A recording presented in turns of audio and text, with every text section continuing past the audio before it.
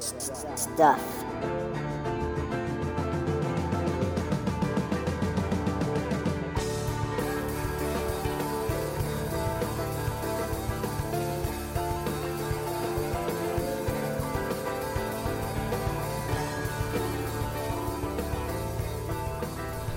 Welcome to episode 202 of the Good Stuff Kids podcast. I'm your host, Mike Mason, and this is the show where we get to know the creators of certified and bona fide good stuff for kids and families. And on today's show, I talked to Uncle Ty-Rone. And Uncle Ty-Rone is a comedian and a ventriloquist and a puppeteer, all of those things. And I got to hear the backstory of how Uncle Ty-Rone got to be interested. I mean, that's really the word for it, how he got to be interested in doing these things. And he's got a really sort of fascinating story talking about how he ran track and all the people that supported him. And I was really impressed with his memory of all the people that pitched in and helped him along the way. And we talked about his time performing at Busch Gardens, which is an amusement park, and all of these different experiences that led him to be the person that he is today. I think you'll enjoy getting to know Uncle Ty-Rone, and you should check him out. And at the end of the episode, you'll find out just how to do that. In the meantime, if you want to find any of the past episodes, just go to goodstuffpod.com. Want to email me because you think you got good stuff? Want to email me because you want to tell me about an amazing thing that happened to you this week? You want to email me to become email buddies? So you should. Mike@goodstuffpod.com. Would love to hear from you. I hope you enjoy this episode. And with no further delay, here is Uncle Ty-Rone.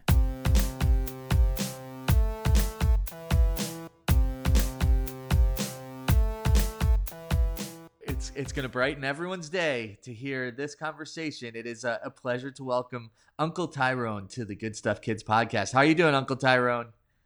I'm doing well. Hope everybody else is doing well as well.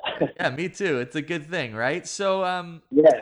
So tell us a little bit about yourself. We're going to work our way up to what you're currently doing, which is comedy for kids and families, right? But it's so fascinating to me how folks get to this particular point. So tell us a little bit of your story. Well, my story is like this. After I finished high school, I did go to college. I was going to run track on a full scholarship. However, I decided not to because I wanted to pursue other things. I used to run so much that I got sick of it. Uh-huh. All the real hard running to get good at state and all of that. And so I decided I didn't want to do that anymore because I wanted to pursue something that I really wanted to learn when I was only 7 years old. At 7 years old, I learned the art of ventriloquism. Now, mind you, I could not read that well. I had difficulty reading. I had a mental block. And one day, I put it all together. My mom and I talked about it. Excuse me. Yeah, my brother, he was 5, and I was 3, and he had some type of lung infection. And so she said, we're so close, we're tight. It's like, two kittens. Uh-huh. So anyway, we was in the car, and that's all I remember. We was in the car, we were going to this place, and my brother got a call with my mom and my grandmother. And the next time I had a chance to see my brother, he was laying in the coffin. Oh. I didn't understand it. I couldn't understand it. And so one day I was sitting on the steps at home, and I asked my grandmother about my brother, and she said, he's up there with the man in the moon. Okay? I didn't understand that either. All right. I guess she was talking about God in her way. And so I would look up at the moon every day and wondering, when is he coming back? When is he coming back? And I began to feel so lonely. My mom said that one day I was slamming the freezer door. And she asked me, why are you slamming the freezer door? And I told her I was trying to kill God because he took my brother. Wow. Man. And so that thing evidently must have been real horrible for me because I didn't remember all of that. But I remember my brother had this little Buzz Bunny, this toy that you pull the string, and he'll say, what's up, Doc? I like carrots, you like carrots, stuff like that. Yeah. And I would pull the string. This rabbit would talk to me, Bugs Bunny, and I would hold on to this bunny every day. I go to school, I come home, I pick it up, and I look out the window, and I got this Bugs Bunny. And one day I came home, and the Bugs Bunny disappeared. I did not know what happened to this character. I guess I made him my best friend because it's all I had left of my brother. And so I told my wife the experience, and she said, I wonder what happened to him. I said, I don't know. So she, being brave, one day she asked my mom, when they're alone, she said, what happened to Bugs Bunny?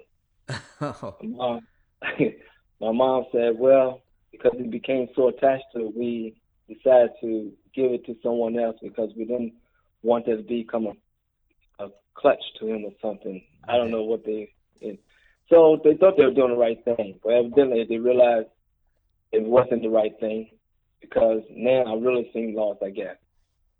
So my parents began to buy me these puppets. They pull the string and they'll talk, like a Mr. Ed puppet. You pull it and the horse will go, yeah, stuff like that. Yeah. Or the other puppet, Tom and Jerry, the Beatles, all these type of things. I'm dating myself too. Anyway, so they kept buying me these puppets, but I got tired of them saying the same thing over and over and over. I'm like, wow, man, And one day, my father and I was looking at a movie. It was a black and white whole rerun. It was a movie of Edgar Bergen with Charlie McCarthy. And he had this puppet on his knee, and this thing was talking. And it's like, I told my dad, I want one of those. Yeah. And then he didn't get it for me at the time. I guess they went in one ear out the other. You know how sometimes parents, they hear the children, but sometimes they don't. Right. And we were looking at an old Lucy show. My mom was watching Lucy. I love Lucy. Mm-hmm. And there was Paul Winchell with Jerry Mahoney. And Paul Winchell had this setup where she came to the house, and Jerry Mahoney and Knucklehead Smith, they were talking by themselves without the ventriloquist besides them. Uh-huh. And so I actually thought these puppets come alive. I'm like, wow. So I was so fascinated with ventriloquist puppets. And when I went to school, it was like, I guess my second grade year. Yeah.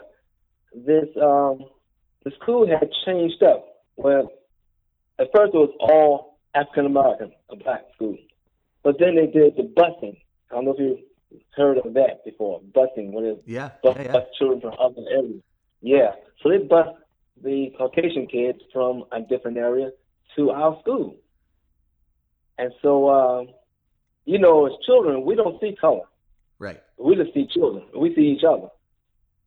So this guy named Mike Poe, we had a show and tell day, and he had a suitcase. And then he opened the suitcase and pulled out this puppet. I'm like, wow, that's exactly what I want. Oh, wow. And he started to do the show for the class because the teacher said, Mike is going to do the show for us. And we laughed. He was funny. And it was old day where he pulled the string, in the back of the neck and just the mouth moved. Uh-huh. But he was good with it. And so that day we had to go outside after the show. But me, I got in the back of the line because I wasn't going outside. I was going to check the puppet out. Right, yeah. So when everybody go outside, I go to the suitcase and look at that puppet. And I'm like, oh, wow, I want one of these. Oh, my goodness, where did he get it from? So, of course, I closed it up. I went outside and played with everybody. So when Mike came in, I said, Mike, I really want a puppet. Where did you get it from? He said, I don't know. I got it for my birthday. My aunt bought it for me. I said, wow, I want to learn. So he said, well, you got to go to the library and get the book on ventriloquism. So I said, okay. So anyway, I told my father about it. I said, Dad, I want to go to the library. And so I guess it surprised them because Ty-Rone did not pick up books. They did. Yeah. He's like, what's going on with this boy? So we go to the library, and speak to the lady. And he says, my son wants a book. She said, what kind of book you want? I said, I want to make puppets talk without moving my mouth. She said, oh, ventriloquism. I said, yeah, that's it. So, of course, she pulls out this long catalog card, draw, no computer like that, Yep. Yeah, it's like blowing the dust off them, So anyway, we go to this area, and she looks on the shelf and said, here's the book. And wow, the name of the book is Fun with Ventriloquism. Paul Winchell, the guy that I saw on Lucy's show, was in the book. And so my dad checked it out for me. I took it home. Of course, I was frustrated because I had difficulty reading. And my mom and dad said, you have to keep working at it. Keep learning. And my dad said to me, if you learn to read this book, I'll buy you a puppet. Oh, so we got to figure out what motivation. Major motivation. Yeah, right. So, I'm running around the house making socks and stuff like that. My mom kept wondering what happened to my socks because she kept saying, the socks are disappearing. What's going on with them? She didn't realize I was taking the socks and making puppets out of them. Wow, that's amazing. And I hide them. I hide them in the room. Yeah. So, anyway, my dad said, how you doing on the book? I said, I'm working at it. And then I go to my teacher. My teacher noticed my attitude had changed because I was the type of child that talked too much, didn't pay attention, pick on the girl. She had always called me, Ty-Rone, I'm sit up front. Yeah. I wasn't interested, in school because when you can't read, first of all, I learned something. I use this today when I speak with children. I learned that when you're not able to read, you become the class clown because you don't want nobody to laugh at you. Right. You want them to laugh with you like you're a class clown. So when it's time for me to read, I would cut up and the kids would laugh and, so the teachers would be like, okay, Ty-Rone, and how to dismiss you from the reading group, like that. See, so my teacher knew that I had a hang up with reading, but they didn't know how hard it was for me to, really take on words. Words were not, I don't know, for some reason, it just wouldn't work for some reason. So I kept working this book, and the teacher would help me, my parents would encourage me, and even try to help me read the book. And one day I just kept reading it, each day. It began to open my mind. For some reason, like the mental block began to break down. Mm-hmm. And I began to learn to read this book, Fun with Ventriloquism. And that book opened up my mind on how to read because I was so determined. And I began to learn the words. My mom, she would give me different books and say, well, read this. And I read that book, this book, another book. And eventually I learned all of ventriloquism from reading that book. Wow. So what was the combination of reading about it and then you were practicing obviously with the sock puppets that you were creating. So like how long did that go on until you were like, okay, I'm ready to show someone what I can do here? Yeah, I think it went on for at least 6, 7 months, 8 months maybe or so. So I must have been about 6 maybe. I don't know. Wow. Because when I got the first puppet, I was 7. Yeah. So maybe 7.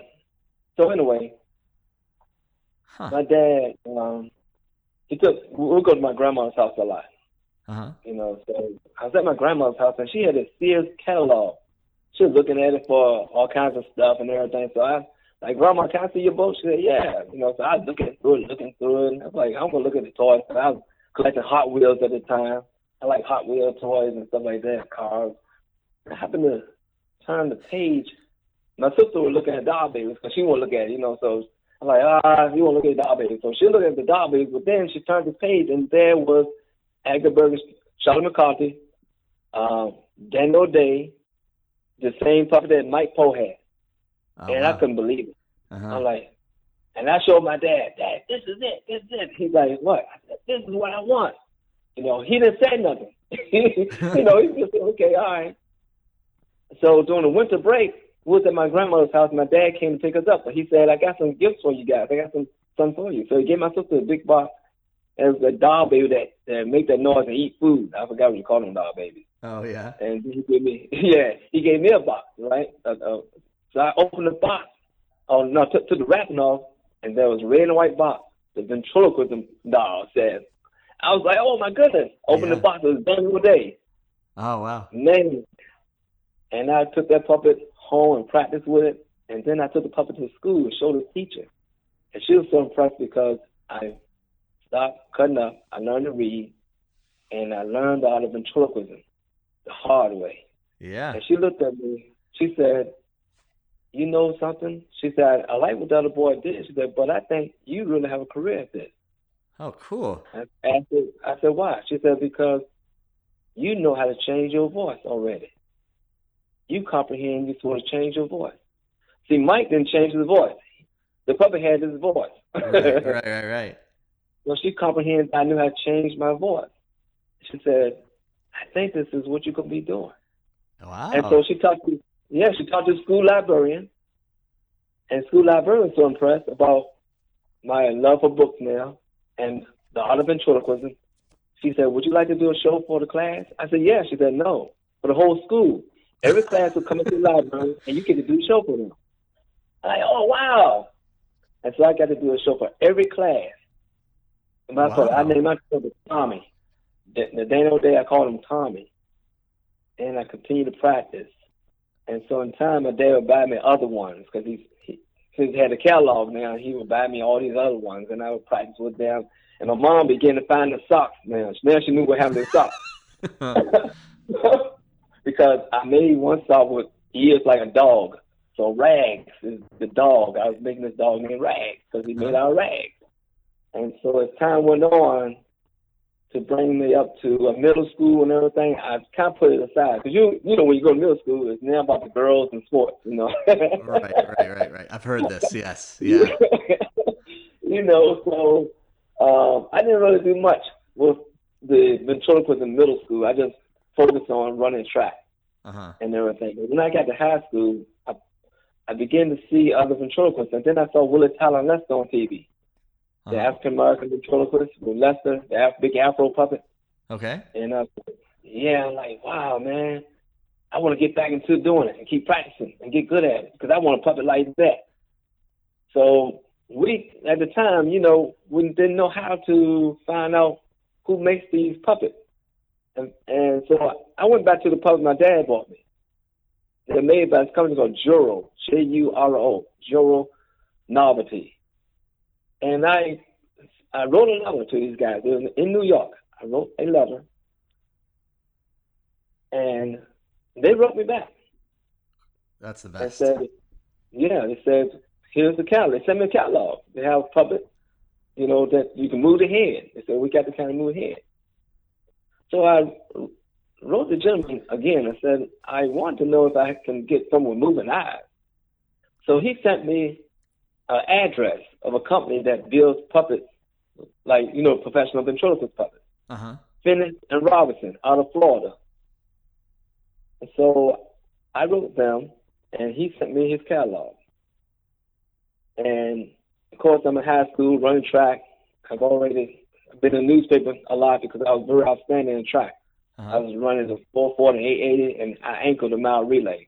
Wow. So, yeah. That's real speed. Yeah, you know. But I was very competitive. I would get up at night, midnight, and go run. Wow. With my dog for about a mile or two. My dog would run. My dog would run and make me pace behind him. He knew what I was doing. It's funny. Animals know what you're doing. Yeah. My dog knew I wanted to develop my speed, so he would run with me. And when he knew that I had about 200 yards to go, he would sprint to make me catch him. And that's how I ended up, you know, being so good in the track, because by the time I came running 200, when I was at 200, I was in the wind. And it's all because I learned from this dog. I don't know. It may sound crazy, but it really happened. Yeah, no, totally. But going back to the thing, the gentleman and I will write each other back and forth, and I let him know that eventually once I get a job, I'm going to have to save up because my father's not going to pay this kind of money for a puppet. Right. You know, it was like $200, $300. Wow, that's a lot. Unexpectedly, yeah. Yeah, for, you know, a teenager, you know, in high school, my father didn't know if I really wanted to pursue this for real. And he said, well, what you need to do, because he'll teach me value. He said, you need a part-time job. He said, you need to budget your time out. your grade, your track, and the job, and plus the marching band. I was in high school band, so I played drums. Whoa, wow. So anyway, so he said, you got a budget, your time, son. And so I said, okay, I'll do my track, and then I'll do my job and come home, do my homework. And so my father said, okay. And sometimes my father said, make sure you get it right, because see, we lived in the country. We lived in a place called Powhatan, Virginia. Okay. And Powhatan's like an hour away from Chesterfield, Virginia. And that's where, maybe about 45 minutes to an hour, yeah. So I was like, wow, I missed my ride. A friend of mine was going to take me to work. I missed my ride. I said, okay, I'm a distance runner. I'm going to run from Powhatan to McDonald's to Chesterfield. Oh, wow. And I ran, I don't know how many hours, runs, how many miles? What's that? When you do about an hour, I don't know. Anyway, it was a lot of running. So I ran from Powhatan to Chesterfield to McDonald's. And I would work, and then I'd run home. And my parents didn't know this, or they would have made me quit the job. Right. But I was doing it because I figured, well, I'm about to go to regional, and I want to get really good. So, and I know I could run distance, because I used to run 5 or 10 miles during the summer a day when I stayed at my grandmother's house. So anyway, my parents finally said, "Here, we got this car that you can drive." I think they knew. They didn't want to sell me. They were onto you. They knew. Yeah, exactly. So anyway, I'll go home, do my homework. But anyway, I'll write the gentleman, and I send him a check. I said, I'm going to send you a check. So he said, okay, down payment, he'll start working on my puppet. And I finally saved enough where I can send the rest of it. Mm-hmm. And so he said, okay, I'll send you a puppet. And he sent me my first puppet. And I got my first puppet with moving eyes, and, it was like professional puppet. And I named him Tilford, Tilford. Okay. I named him after the street that we used to live on in Richmond, Virginia. Because I thought about that street as a memory. It was a lot of memories on that street. Right. Middle school, learning track, things like that, just memories, Yep. So I took this puppet to school, in high school, and people was like, oh, wow, man, we know you do that. Wow, you run track, plus you do that, The classmates were very impressed. Like, wow, man, you do all kinds of stuff, Did my back. They voted me most talented in my school year. Whoa. So, nice. Yeah, you're right. So anyway, I was working at getting more understanding of this ventriloquism and just doing it. I didn't think about the comedy, because I guess doing it, people laugh anyway. The puppet says stupid stuff. They'll laugh anyway. So that comes later. That comes later. The funny stuff. Yeah. So, right. Yeah. This gentleman named John. He said, Mr. John. His name, Mr. John. He said, I was 4-H, and I hear you do ventriloquism. Would you like to join our club? Because we have this thing called Share the Fun, and we can help you develop your skill. And I said, so what do I have to do? He said, well, compete against other counties with your ventriloquism. I said, well, okay. And so we'll practice. And so I had to go on and compete against other people. Each time I would compete, I would win. So he said, well, you won the district. I said, oh, really? He said, now you have to do regionals. And we did regionals, and I won regionals. Wow. So he said, well, you're going to have to go to Virginia Tech to do the state. He said, that's a tough one, because you're going to go against some real good people. I said, okay. So I went to Virginia Tech, represent Powhatan 4-H team, and I won the state. Whoa. Yeah. Nice. And so I had a good year.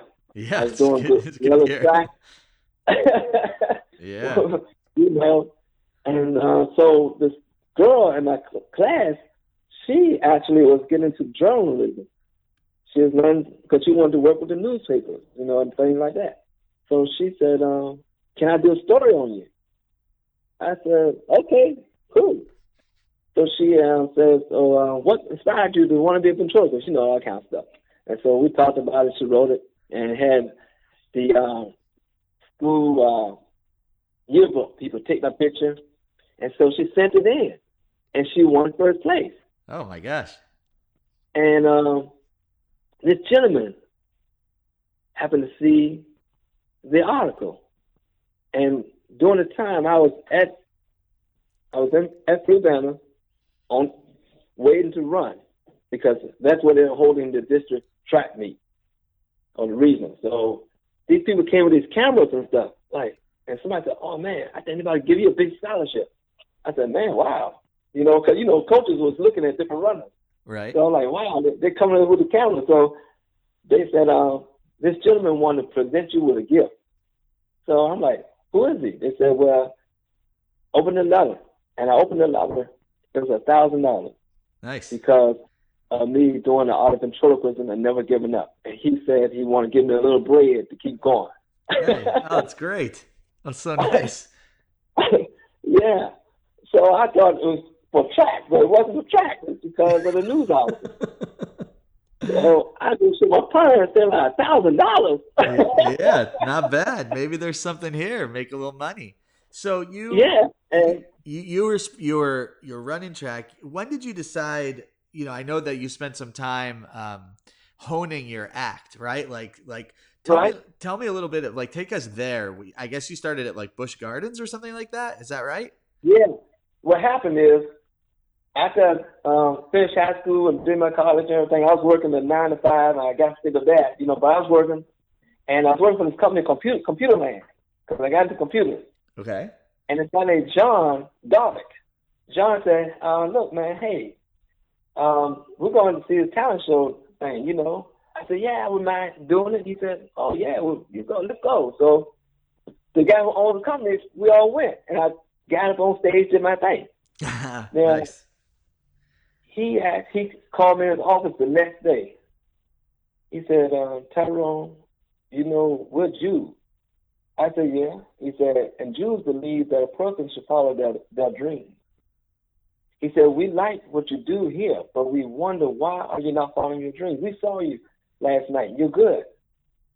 And I said, well, because I need a job. A good reason. Yeah.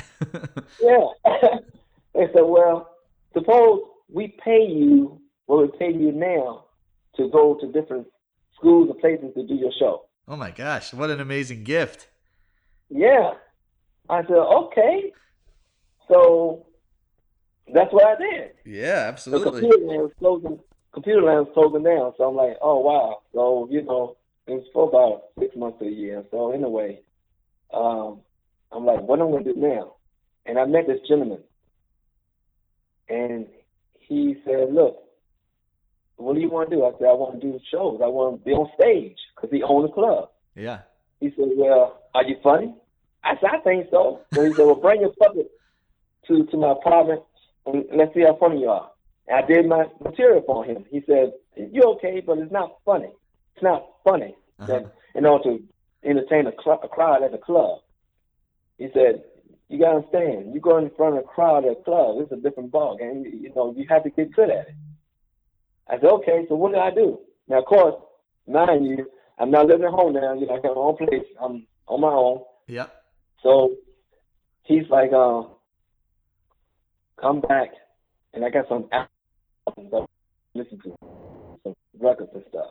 And we listen to Red Fox, we listen to Eddie Murphy, Richard Pryor. He said, that's funny.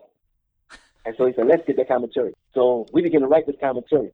And he wanted me to get good at it. So what he would do, because he owned a couple of nightclubs, he'd have me entertain the crowd for about 2 or 3 minutes with a couple of jokes we wrote. And they'll laugh, ha ha, They never booed me. Well, that's good. That's really good. Yeah. Yeah. So they knew they knew I was green. I was young. So, but as I got more and more with it, the crowd started really laughing. Then he took me to some place in D.C. to do some comedy stuff because he wanted to do this outside of Richmond. He didn't want the whole town to, be like, oh, he's no good. So he took me there, and I floored the crowd. I did. You know, he's like, you're on your way. We're going to do this. And we kept working at it. So he said, I got a big concert coming up because I'm getting to booking concerts now. He said, I have Frankie Beverly featuring Maze, and I'm going to have you open the show in front of 5,000 people. Whoa. I said, what? He said, yeah, it's 5,000 people. He said, you can do it. You can do it. And so he said, all I want is 10 minutes. That's all. You go on stage 10 minutes. You can do that. So I'm in my dressing room. He's like,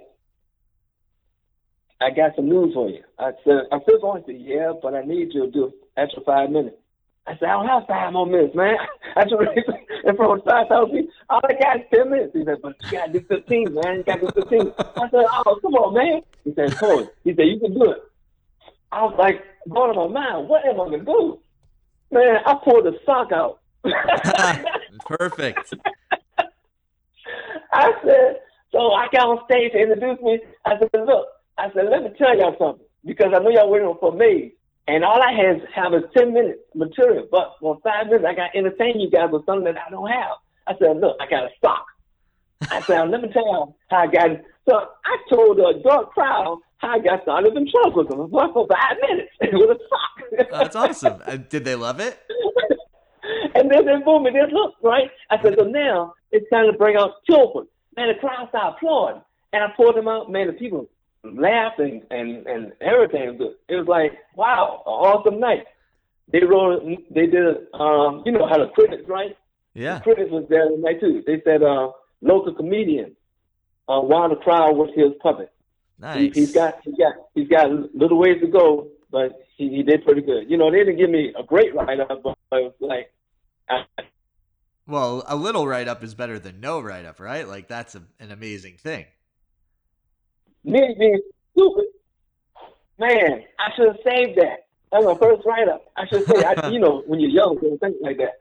So the guy said, hey, we're doing this. And then this lady came to the club the next week and asked him, could I open for New Edition? New Edition? Like, New Edition? What? Yeah. Oh. He said, New Edition. Matter of fact, you know the Coconut Grove Hotel in your area, Hollywood? Coconut Grove? Uh-huh. I don't know if it's still there. I don't know if it's tore down now. Is it still there? I don't know. Okay.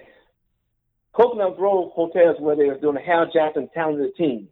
It's like young African-American young ladies, like Miss America type passion, but it's young talent team. And New Edition was the special guest and Ready for the World, and so they needed comedy.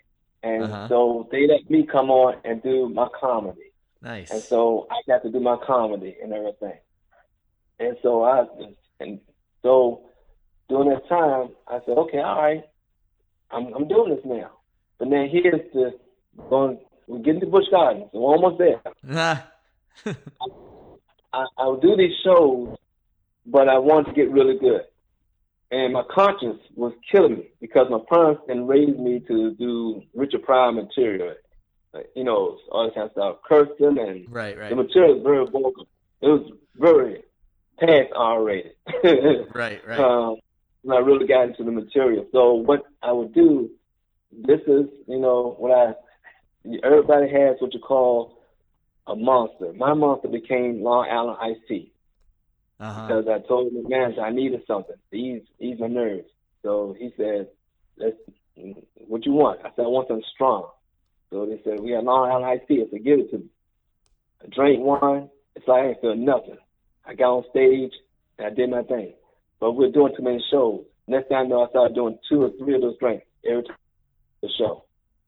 And so I realized I began to get hooked. And so, plus I was married.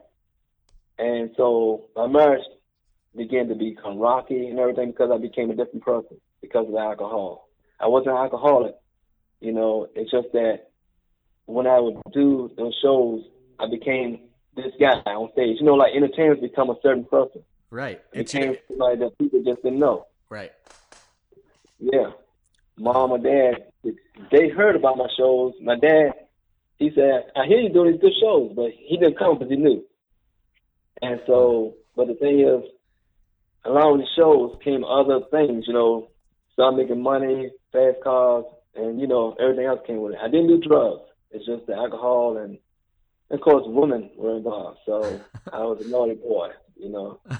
And so, yeah, I was a real deal, man. So, Yeah, you did it. You really did it. yeah.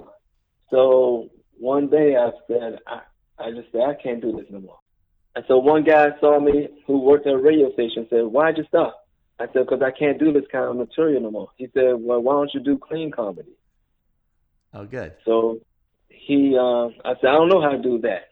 He said, well, listen to this comedian, which we're not going to mention his name, Uh-huh. but I listened to his comedy. And I'm like, well, that's not funny. He said, yes, it is. He said, real life story. Become. And so I said, how did I do that? So my new wife, I remarried. Uh-huh. She said, you need to do something besides doing 9 to 5 because I know you're good at what you do. I said, I can't do it because I went to a school, did a show. I went to a school to do a show, and the kids loved it. I was just doing stuff top of my head, some clean material, some stuff, tell them, read your book and all that kind of stuff. She said, why don't you do that? This before we got married. I said, I don't know if I can do this. She said, yes, you can. I said, I need something full time. So we're driving. We saw a sign of Busch Gardens looking for entertainment. She said, audition for Busch Gardens. I said, I'm not good enough for Busch Gardens.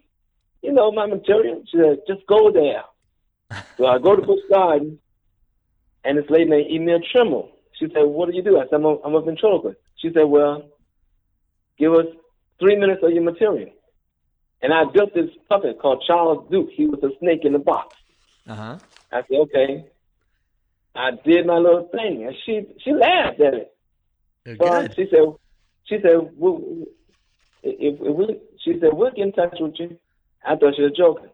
She called me later on that day and said, we want you to be a part of Busch Gardens. Awesome. That's great. And so I go sit down with her and say, well, I need my material. I need to work on material. She said, I'm going to train you. I'm going to train you how to become a family entertainer. She said, because I see something about you. And we're going to work with you. And so every day we'll work on my material. And what she would do, when Busch Gardens opened up, they would make me go into the park. Park, and some wheels on it. And I would pull this box, and I had to pull out my puppet and make people laugh and draw a crowd. Oh, my gosh. And I'm like, what? Trial by fire. I'm Trial by fire, yeah, man, I'm like used to, you go on stage and you got your crowd. I had to draw a crowd. Yeah. And she said, you can do it. She was standing over there in the corner over there and watch me. And I'll be trying to entertain these people, and they'll laugh, and then they'll move on. And then she'll be writing notes on me and stuff. She'll write. And she'll say, well, try this and try that. And, she said, believe in yourself. You're good. Let people know you're good. So each time work at it, and I get maybe 5 people standing around, 10 people. And so the second year, I get maybe about 20 people standing around watch me, The third year, they had to put me on the stage. Nice. Because so many people was standing around watching my show, and they wanted to know when I'm going to do another show. And so she said to me, she said, you have outgrown Busch Gardens. She said, you're ready. You need to do, she said, I don't want to hold you back. You need to really go out there and spread your wings. And so I sent Carnival Cruise a tape. Carnival Cruise booked me. I did some Carnival Cruise. And then I met this gentleman from New York who works with this company called Green Meadow Farms. He owns it, called Green Meadow Farms. And Green Meadow Farms is what they do. They have animals. They have all these farm animals. And they bus 2,000 to 3,000 children a day to Queens in New York in this open area that's set up like a farm. And they had me to do the show. Wow. For all these pre-Ks, these kindergartners, these second, third graders, fourth graders, fifth graders. And I would do these shows, and the kids would laugh, and the teachers would have to write what they thought about the farm. Not about my show, about the farm. Yeah. But each teacher would say, we love the show. The show was the best. And he wanted me just for 1 week. Then he had me for 2 weeks. And the next season, he had me for a month. And eventually, he wanted me to be the act. that people, that come to the farm, the kids see the animals, pet the animals, learn about the different animals, they hayride, and then they'll come see a show. So during the times I'll do the show, the kids will say, Ty-Rone, Ty-Rone, Ty-Rone, do more, do more, do more. And even little 4-year-olds will go, encore, encore. I'm like, what y'all know about encore? You know, I'm like, how y'all know about that word? Yeah, right. But then teachers would get out the children because they say Ty-Rone. And I kept thinking to myself, I can't get these children in trouble no more. They keep saying Ty-Rone. Teachers keep saying Mr. Ty-Rone. And I don't like the word Mr. Ty-Rone. Right. It just didn't seem like a fun guy. So I thought about, who was fun? And I remember my uncle, when I was coming up, he was such a fun guy. I said, oh, Uncle Ty-Rone. And so I developed my skills as being the uncle to these children. And because they laugh hysterically, I said, wait a minute. I'm like a comedian for these children. So then I decided to change up and go after becoming a kids comedian. And I developed my skills in New York because it's like these children can let you know whether you're good or not. Yeah. And I developed my skills, and the children, the teachers would have the children sit on lawn. Hundreds of children, and they wanted the show. If I didn't do the show, they'll complain to the guy who booked the show because they'll be like, well, where is he? So he had to have me do more shows. So oh, nice. So yeah. So from that point on, it became Uncle Ty-Rone, and I decided to develop the Uncle Ty-Rone show. And so I took it to the comedy clubs and said, look, the Funny Bone. I said, why can't y'all do a kids show, kids comedian? And they said, well, let's try it. Let's do it on the weekend, So we did. And it was great.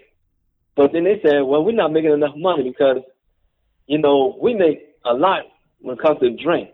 The comedians at night do the drinks. And so you got to understand, this is a money business. So we can't really pursue that. And now looking on the internet, I'm like, but they're doing it in Europe. These guys are going to these venues, these clubs, doing these shows for kids. And I'm like, where is it at in Virginia? Why won't Virginia do the same thing?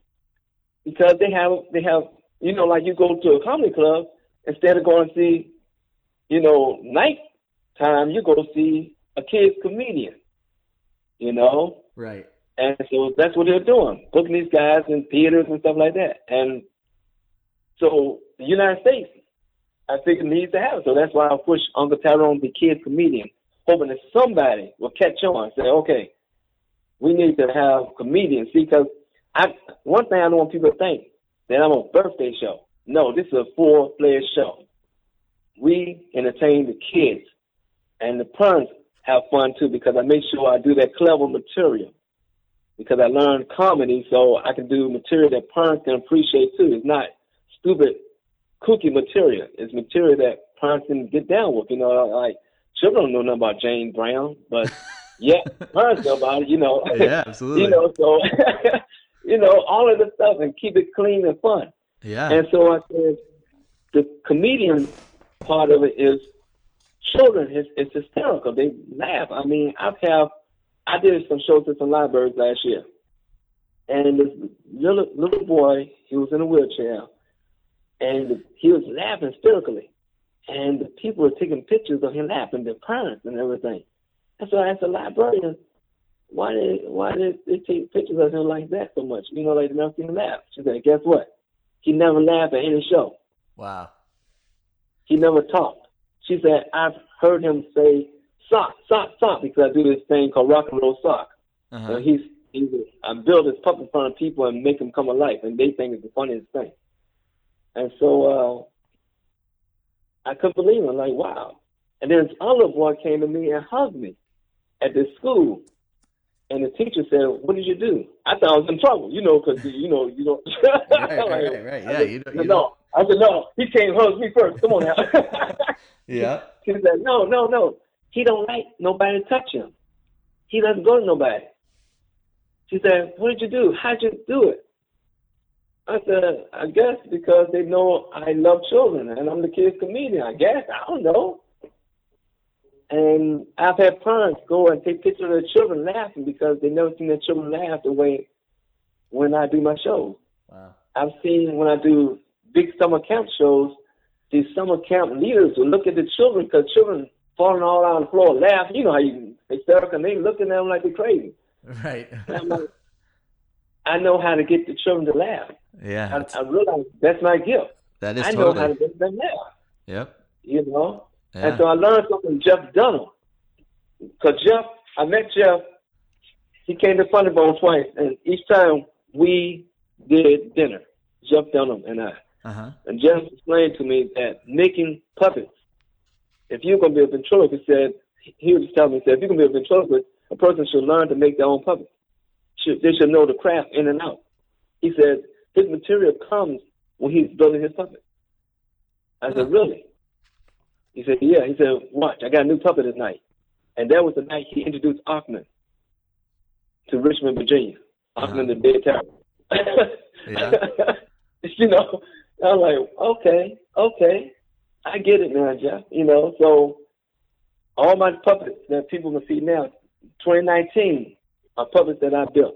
I learned from, years that I was making socks and stuff like that. I decided to really learn to make serious looking puppets. So I've all the puppets that I used to use, I replaced them with puppets I made. I learned to do sculpting, taught myself how to sculpt, again, from reading books, YouTube, all of that stuff.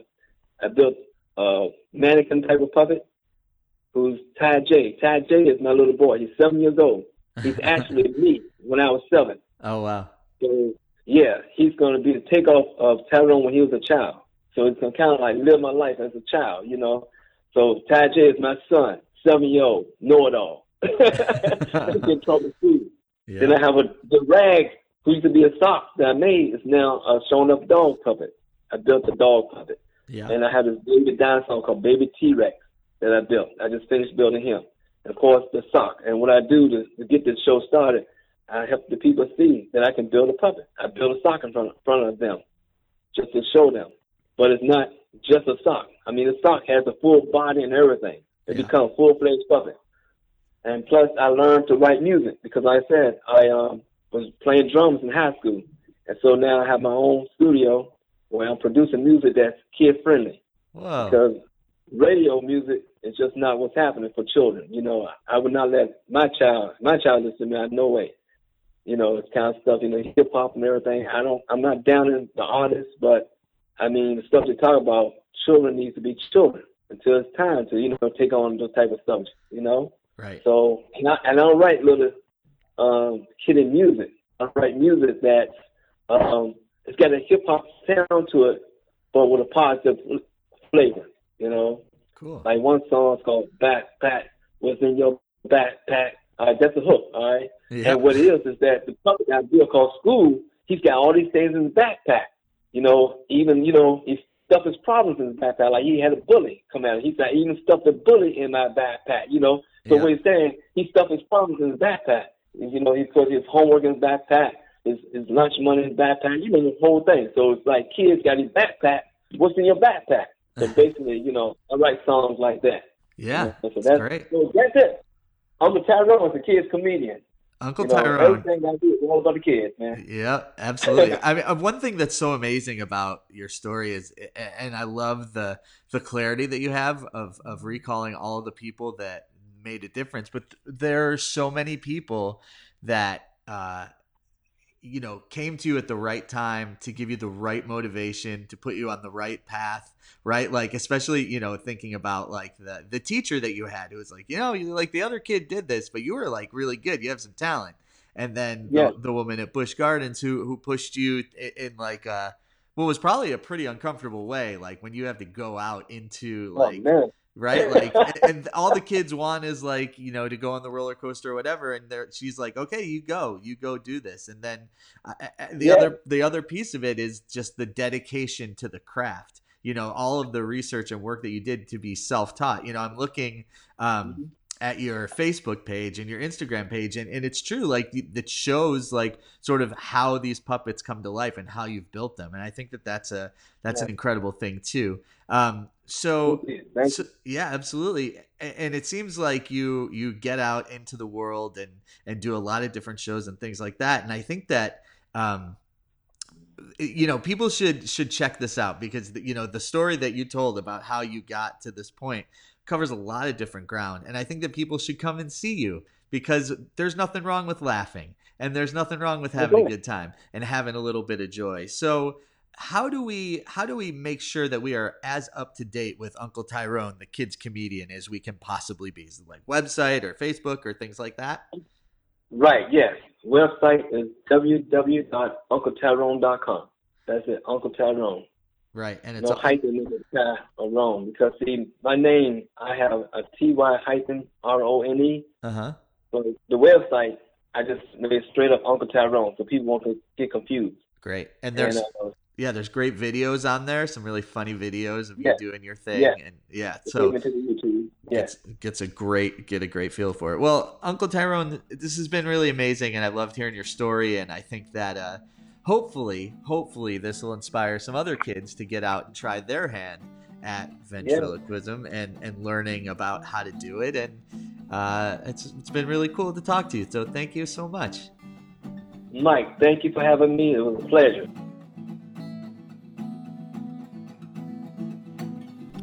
And so there's Uncle Ty-Rone, and he really gave the full rounded picture of what his career arc has been like and how he's done the things that he does and how he learned the things that he learned for good and for bad and for better and for worse. But I would say, generally speaking, mostly for the better. He has crafted a amazing career for himself, really doing what he loves to do. So thank you again to Uncle Ty-Rone for coming on the show. And thanks to you for listening.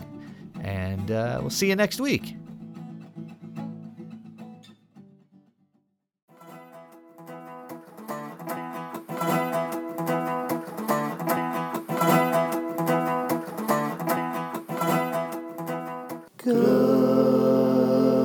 Good stuff.